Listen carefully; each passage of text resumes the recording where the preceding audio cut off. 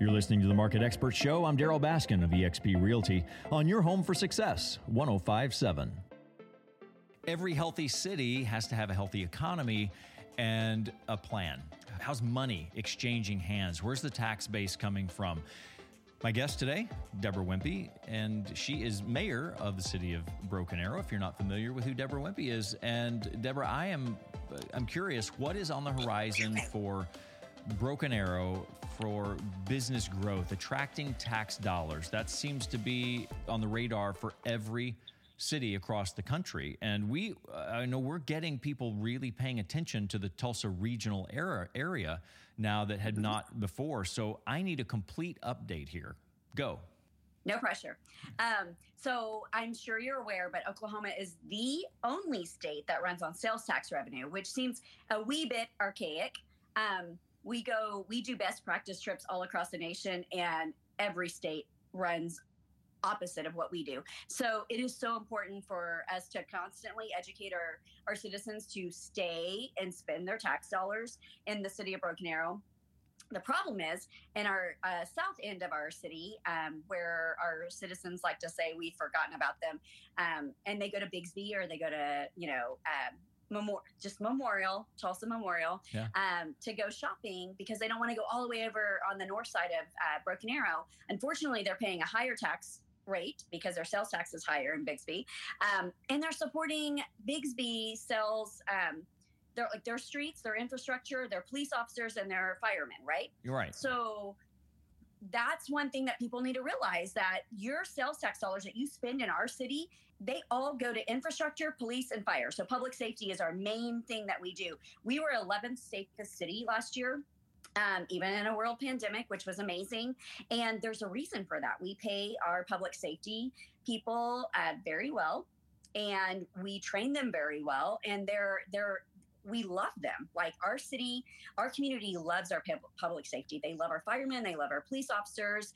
And I'm not sure if you remember in 2020, there was a thing that was about, not loving your police officers all that much. And in my opinion, as the mayor now, defunding our police officers would be detriment to our community, because why would you take away funds and resources? If there is an issue, then you weed out that bad egg, and then you put more money to those resources. Like, you make it better, you train more, you do whatever you need to do to make that police department, top of the line. Well, and that's exactly what we do here in Broken Arrow. As someone who sells houses, I'll tell you that's the big draw to Broken Arrow is the safety and the consistency of the leadership within the community. So very important to maintain that.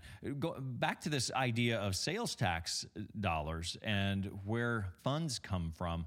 What is the growth for, say, industrial? Years ago, there was the announcement of the industrial corridor there along the Broken Arrow Loop.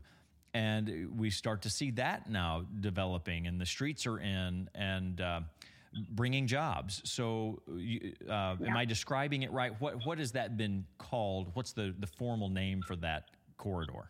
Well, economic development. And we just... last year, we came up with our second TIF, a tax incentive process where we brought in the Creek 51, which is along the creek, and it's an industrial park, which we're marketing now, and so excited Creek about 51. the growth in that area. Creek 51 is the name for that. Yeah. Okay. Yes. Good. Yep. And our first tip that we had was the flight safety. So you have to think, like, we're constantly trying to attract those high-paying jobs, right? That's what we want in our city. That's what every city wants. And you want them to obviously bring those employees, those jobs, right, to our city. And then from your perspective as a real estate agent, you're managing that as well. And so we want to make sure that we have housing that can appropriately fit those people as well when we're bringing those high-paying jobs to our city. So that's important as well to interact and maintain that as well. Now, with that, building housing comes development and infrastructure for sewer, for the power grid, all of this, the trash service, et cetera. What do you think is the biggest struggle that Broken Arrow faces today? We are barely 50% grown out as a city, which blows my mind. We just heard last week from NCOG in our census that just came in, could possibly say that we are at 128,000. That's amazing. That's huge. Where are all the kids going to, as this grows, where are all the kids going to go to school? Yeah. I mean, that's exactly, well, I mean, that's the thing. We have to look at our education, right? We need to have the best school system. If you remember in 2020, we were one of the only cities that stayed open the entire time. Our kids were in school. We had 14,000+ kids that were in school. We had 2,400 staff that were teaching, right? And then we had parents that were back at work.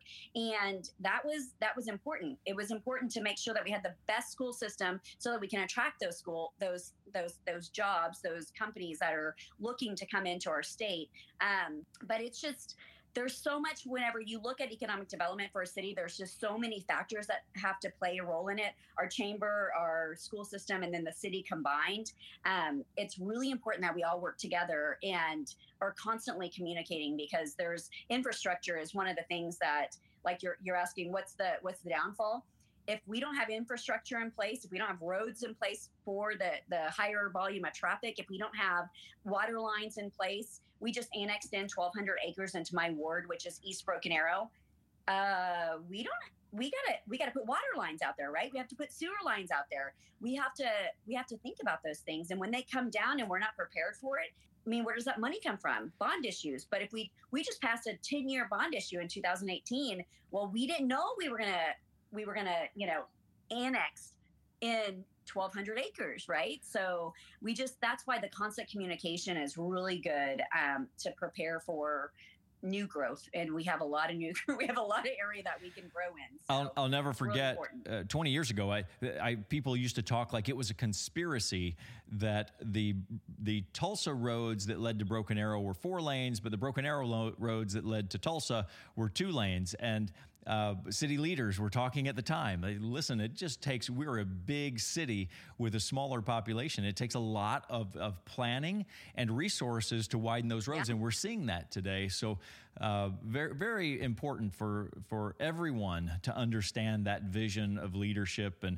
real quick, one of the things I did not know before I became an elected official is that 1 mile of widening a road is $5 million. Oh, wow. You got a plan for that. That's good info to know. You need to remember that when you're voting. And that's without a bridge. That's without complications. That's without, $5 million for 1 normal mile of widening. Wow. Good factoid. Debra Wimpee, Mayor of the City of Broken Arrow. Always good to have you, Debra. Thank you, sir. You're listening to the Market Experts Show with eXp Realty. I'm Daryl Baskin.